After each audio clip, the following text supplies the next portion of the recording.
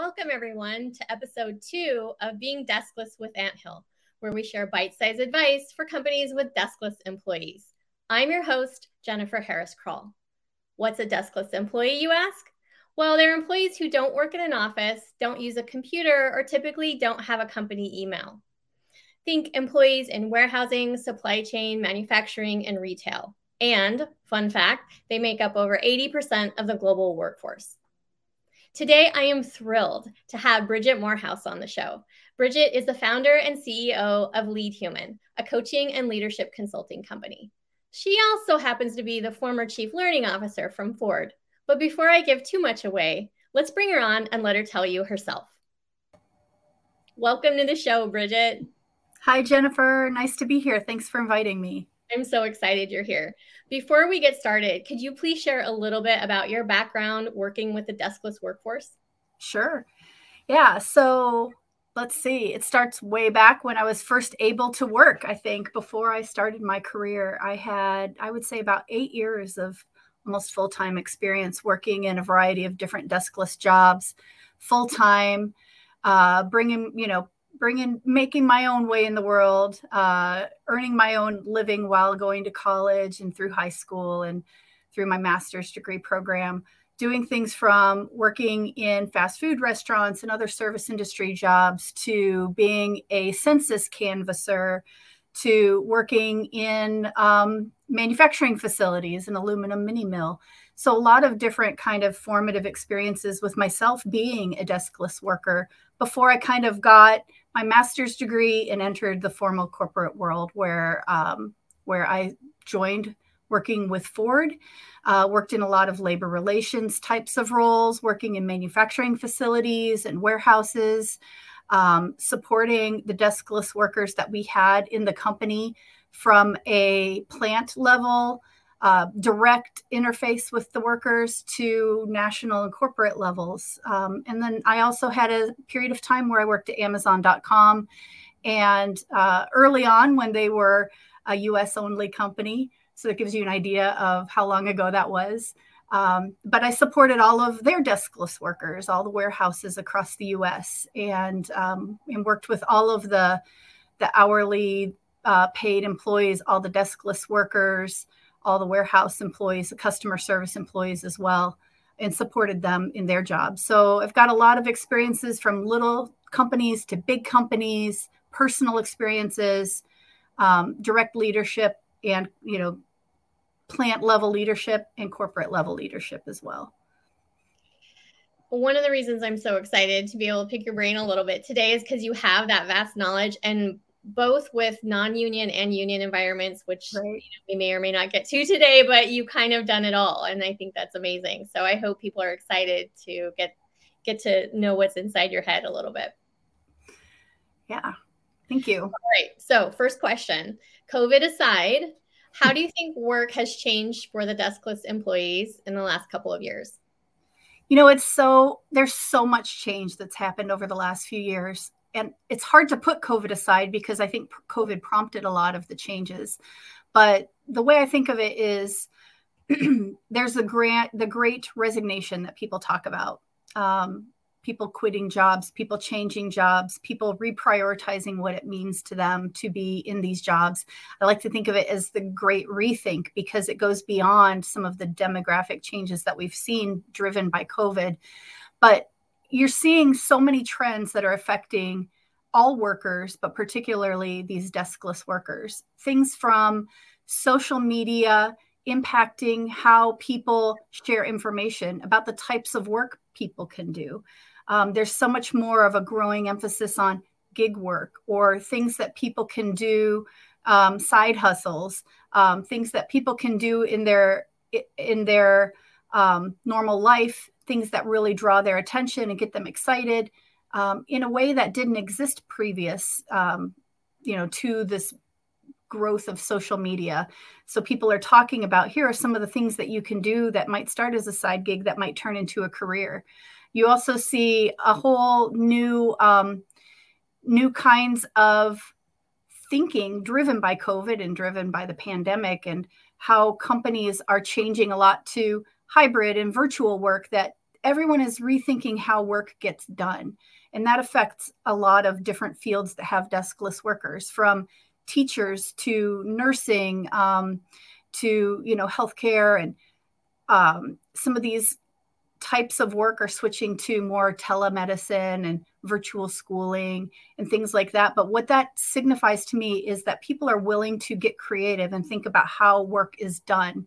And so it's really putting some of the ability for these deskless workers to kind of own how their work is getting done and own the way that their labor kind of results in an impact.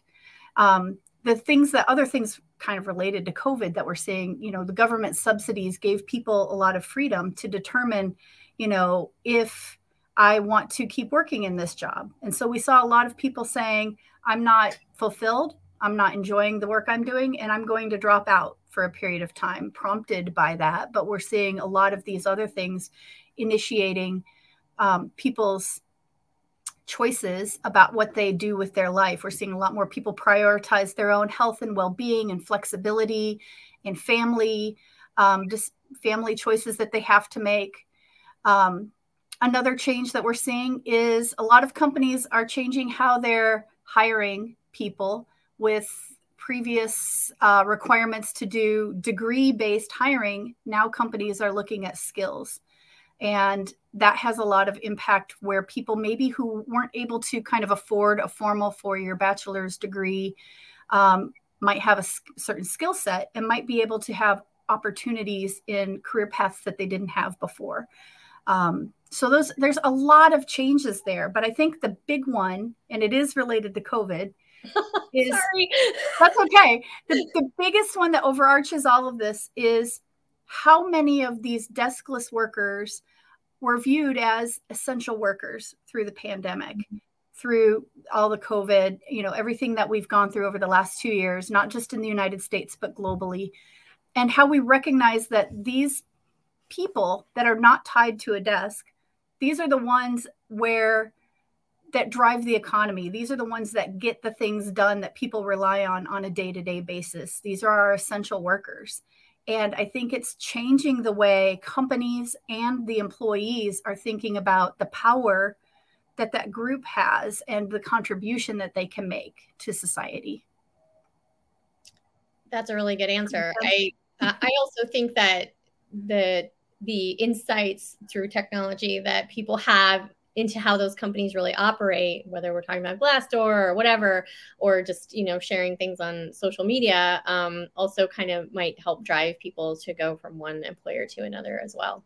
Absolutely. There's a lot more ownership that they have in where they want to work. They have a lot more agency to make their choices, to find something that aligns with what they want to do, what they want to be doing on a day-to-day basis, how they want to be treated.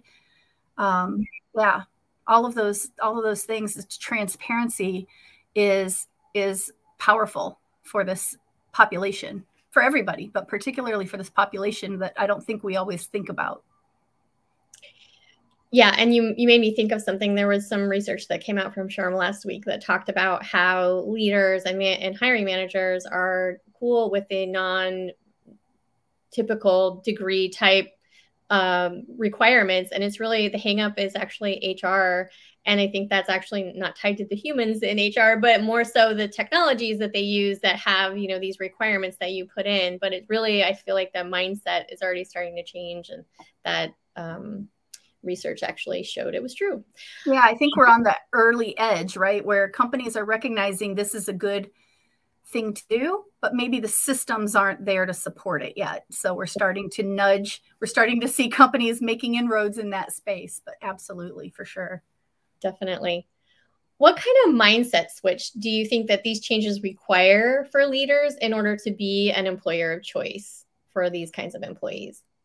Yeah, so I don't think it's surprising to anyone who's a deskless worker, and most folks in any kind of company, right? There's been this legacy or a history of thinking of this deskless population, these deskless workers, as kind of unskilled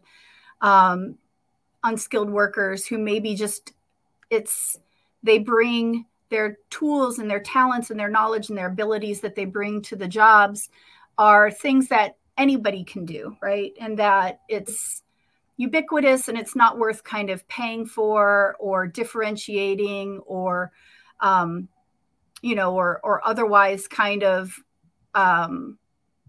valuing these employees in a different way to try to get engagement and that kind of thing. So, but what we saw, like I said, from the pandemic is that these workers are essential, right? These are people that can make or break the company. They're the people who everything grinds to a stop if they're not there providing the services and the labor that they do on a daily basis. That there's power in that. The other thing that I think is a mindset shift that leaders need to go through is shifting from that mindset of these are our unskilled workers to these are really our essential workers. Another one is shifting from the people in these jobs are not costs to be managed, but they're assets that can be maximized, right? So it's not that these people are in roles or maybe are frivolous costs that we don't really need as a company. We're going to target them for cost efficiencies and reductions. We're going to squeeze every ounce of efficiency out of these roles, automate them if possible, right? And I think as managers and as companies have taken this approach of really trying to optimize the efficiency that came out of this population, we've seen what's happened in companies actually flip. So as we've brought in more and more automation to do some of these jobs that were standardized, that were maybe the unskilled kind of mindset that people had about these jobs, the tasks and the abilities that were easily replicable. As we've started automating those and bringing the efficiency, focusing on that, making those efficiencies, now the jobs that are left are so much more essential. They're so much more complicated. They are focused on really what is core to the business. They're focusing on things like quality, customer service, coming up with solutions to really difficult problems. They're having to use really human skills like empathy, creative problem solving, so much more. The jobs are more complicated. They're more they're more complex in a way that they just haven't been in the past. And so I think as companies have had this mindset about unskilled workers, costs to be managed, let's drive the efficiency here, that people now the people that are left in these roles are primarily people that are providing services that we just can't get anywhere else. In a lot of cases, these people are knowledge carriers and owners of the deep knowledge of their job or of the systems in the companies. And as they're leaving in things like the Great Resignation, companies are seeing how that's going to hurt them if they keep these mindsets. So I think they need to shift from viewing the deskless workforce to really valuing them as essential workers and thinking of them as assets to be maximized versus costs to be managed. Well, I can agree more with that. Okay, this is where I think people, if they aren't already taking notes, they need to start taking notes. So in your experience, which you've had a ton of, what are the top 5 things that you think leaders need to know or understand about this deskless workforce? So I think the first thing that most people would say is, I'm a human, right? Treat me like a human. Recognize me as a human. I'm not a machine. I'm not a cog, a cog in the machine. I'm just not like some number, but I am a human. And so everything that comes with that, everything that we think about when we're trying to optimize jobs and engagement for our white collar workers, for our, our knowledge workers, everything that goes with that applies to the deskless workforce as well. So I think that's the overarching kind of concept is I'm a human, treat me like a human. Right. And so what that means is things like the deskless workers still want a sense of purpose, a sense of connecting to something bigger than them, right? If you can leverage the passion that these people have for their jobs, you can it's like an engine. It's going to just kind of keep everything moving. You're going to see multipliers in performance that you wouldn't have seen otherwise, right? If you ask somebody just come in and do a job, but you don't connect them to the bigger purpose or don't connect them to why they're doing it, you're not really going to get the most out of those folks. So, there's a story about John F. Kennedy when he was touring NASA, and a lot of people have probably heard this story before, when he's touring NASA for the first time, and he had set the goal, for NASA's goal was to explore space and all the planets and everything, and he wanted to win the space race, and he wanted to put a person on the moon, right? The legend is he was walking around the NASA headquarters and he came across a janitor. And he went over and talked to the janitor. He's just kind of mopping the floor. And he said, "Hey, how are you doing? What are you doing here? What's your role? How do you fit into the organization?"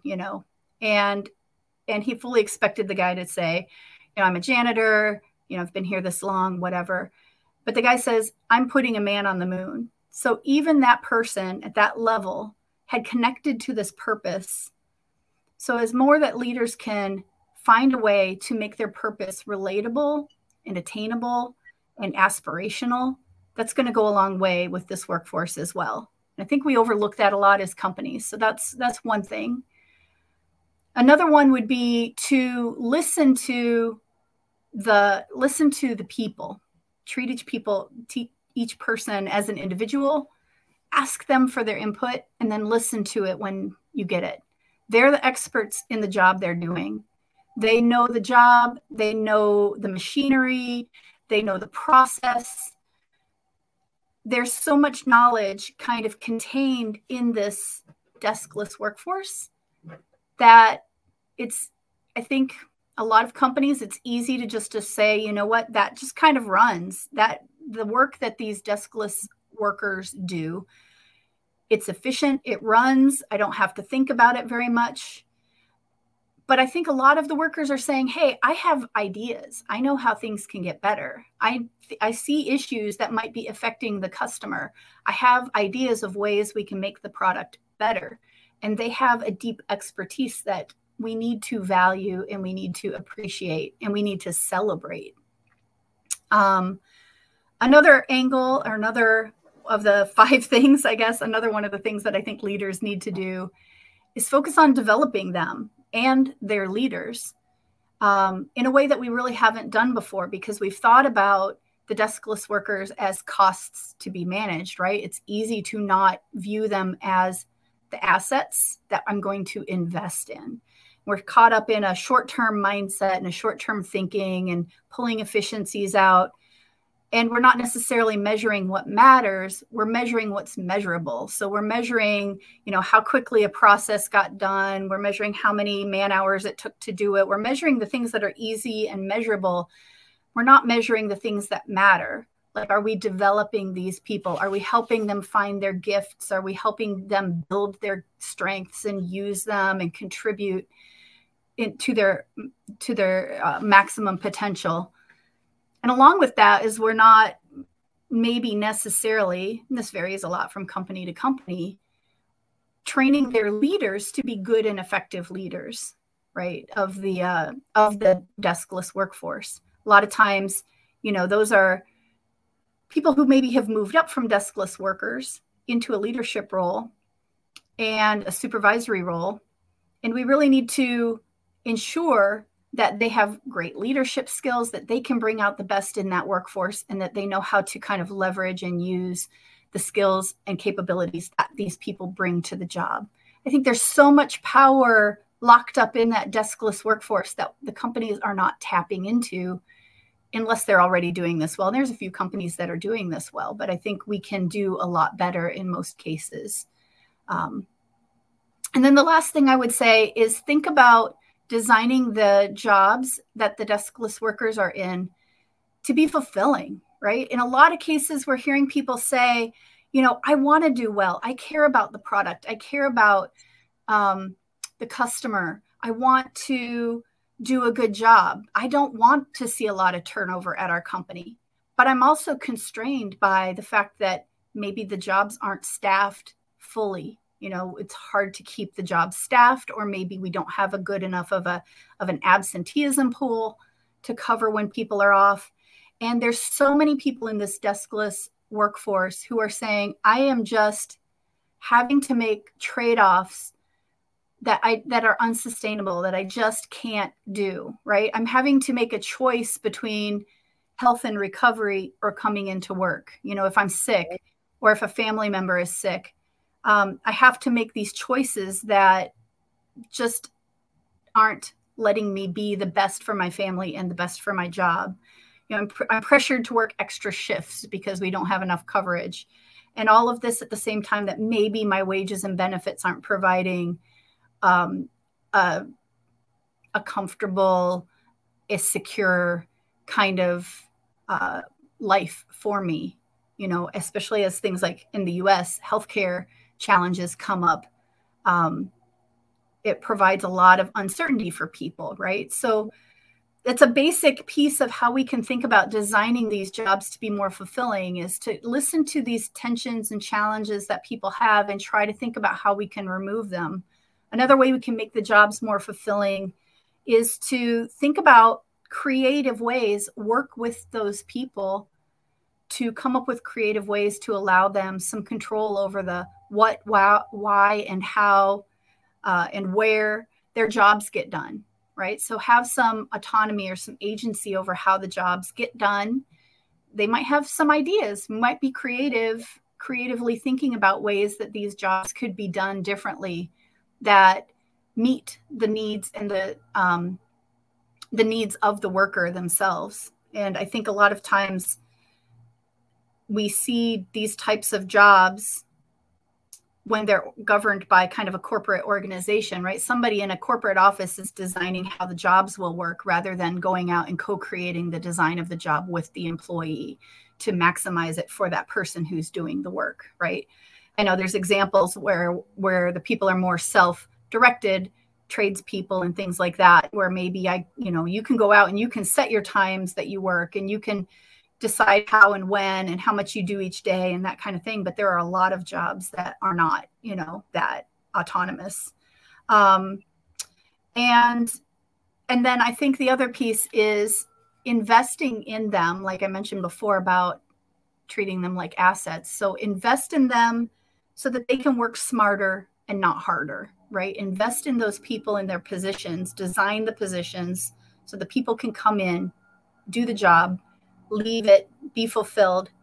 But there's so much technology that's coming out, things like allowing people in these jobs or designing the jobs to give them access to technology that makes their job easier, to ways to develop themselves through like coaching or micro learning in non-traditional kind of corporate types of settings. There's a lot of things that companies can be doing differently that they can think about and try to incorporate into the job to make them more fulfilling for these employees. And I think all of those things together are going to make the environment more engaging, right?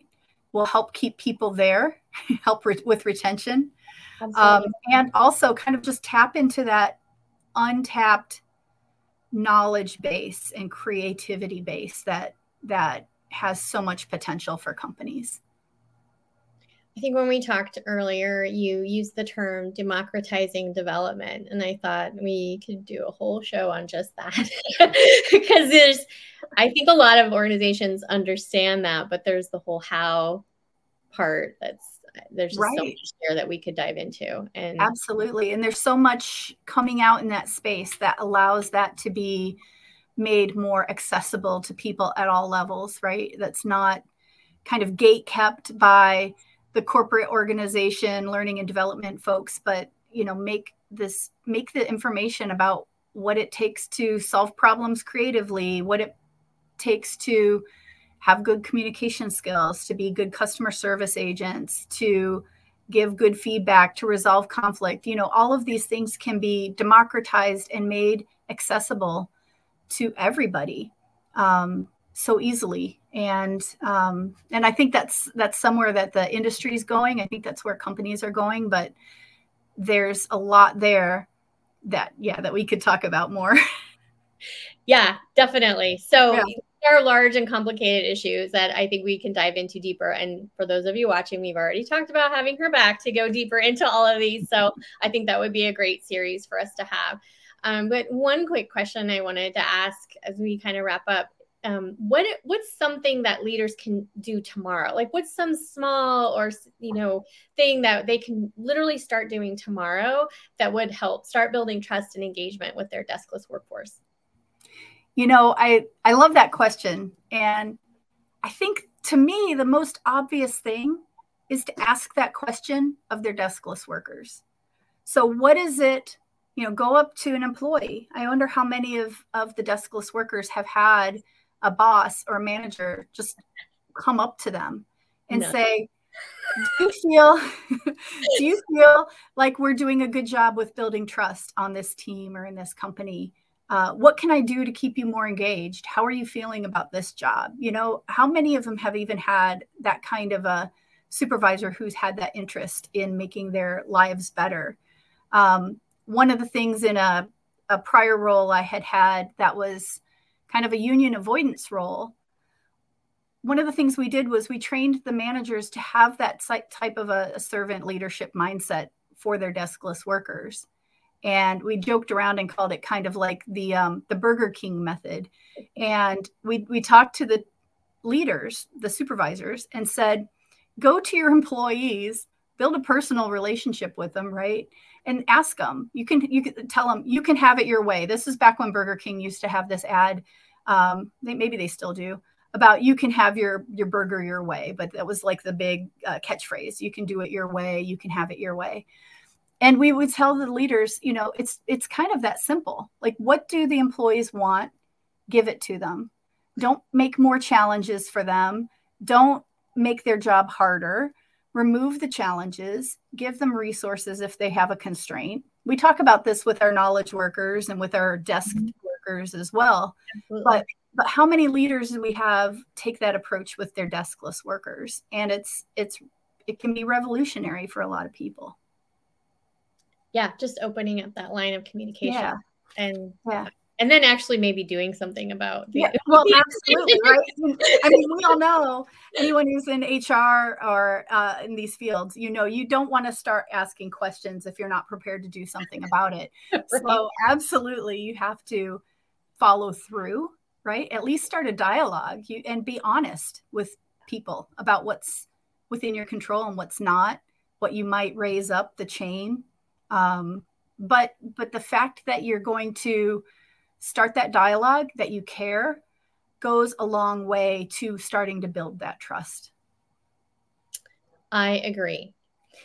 And with that, we're out of time for today. I can't believe that went so fast. It did. And like I said, we have already discussed having you back to dive deeper in several of these issues because you're just a wealth of knowledge and you've seen everything. So I think everyone can learn from you. So I just want to say thank you for coming today, Bridget, and sharing this little snippet of knowledge. And we can't wait to have you back. Great. Well, thanks again for inviting me. And I'm looking forward to it. All right, we're going to drop your contact info in the chat as well as have it after this for people if they want to reach out and talk to you more. So please reach out to Bridget if you have more questions or want to talk about any of these subjects more in depth. Great, thank you. All right.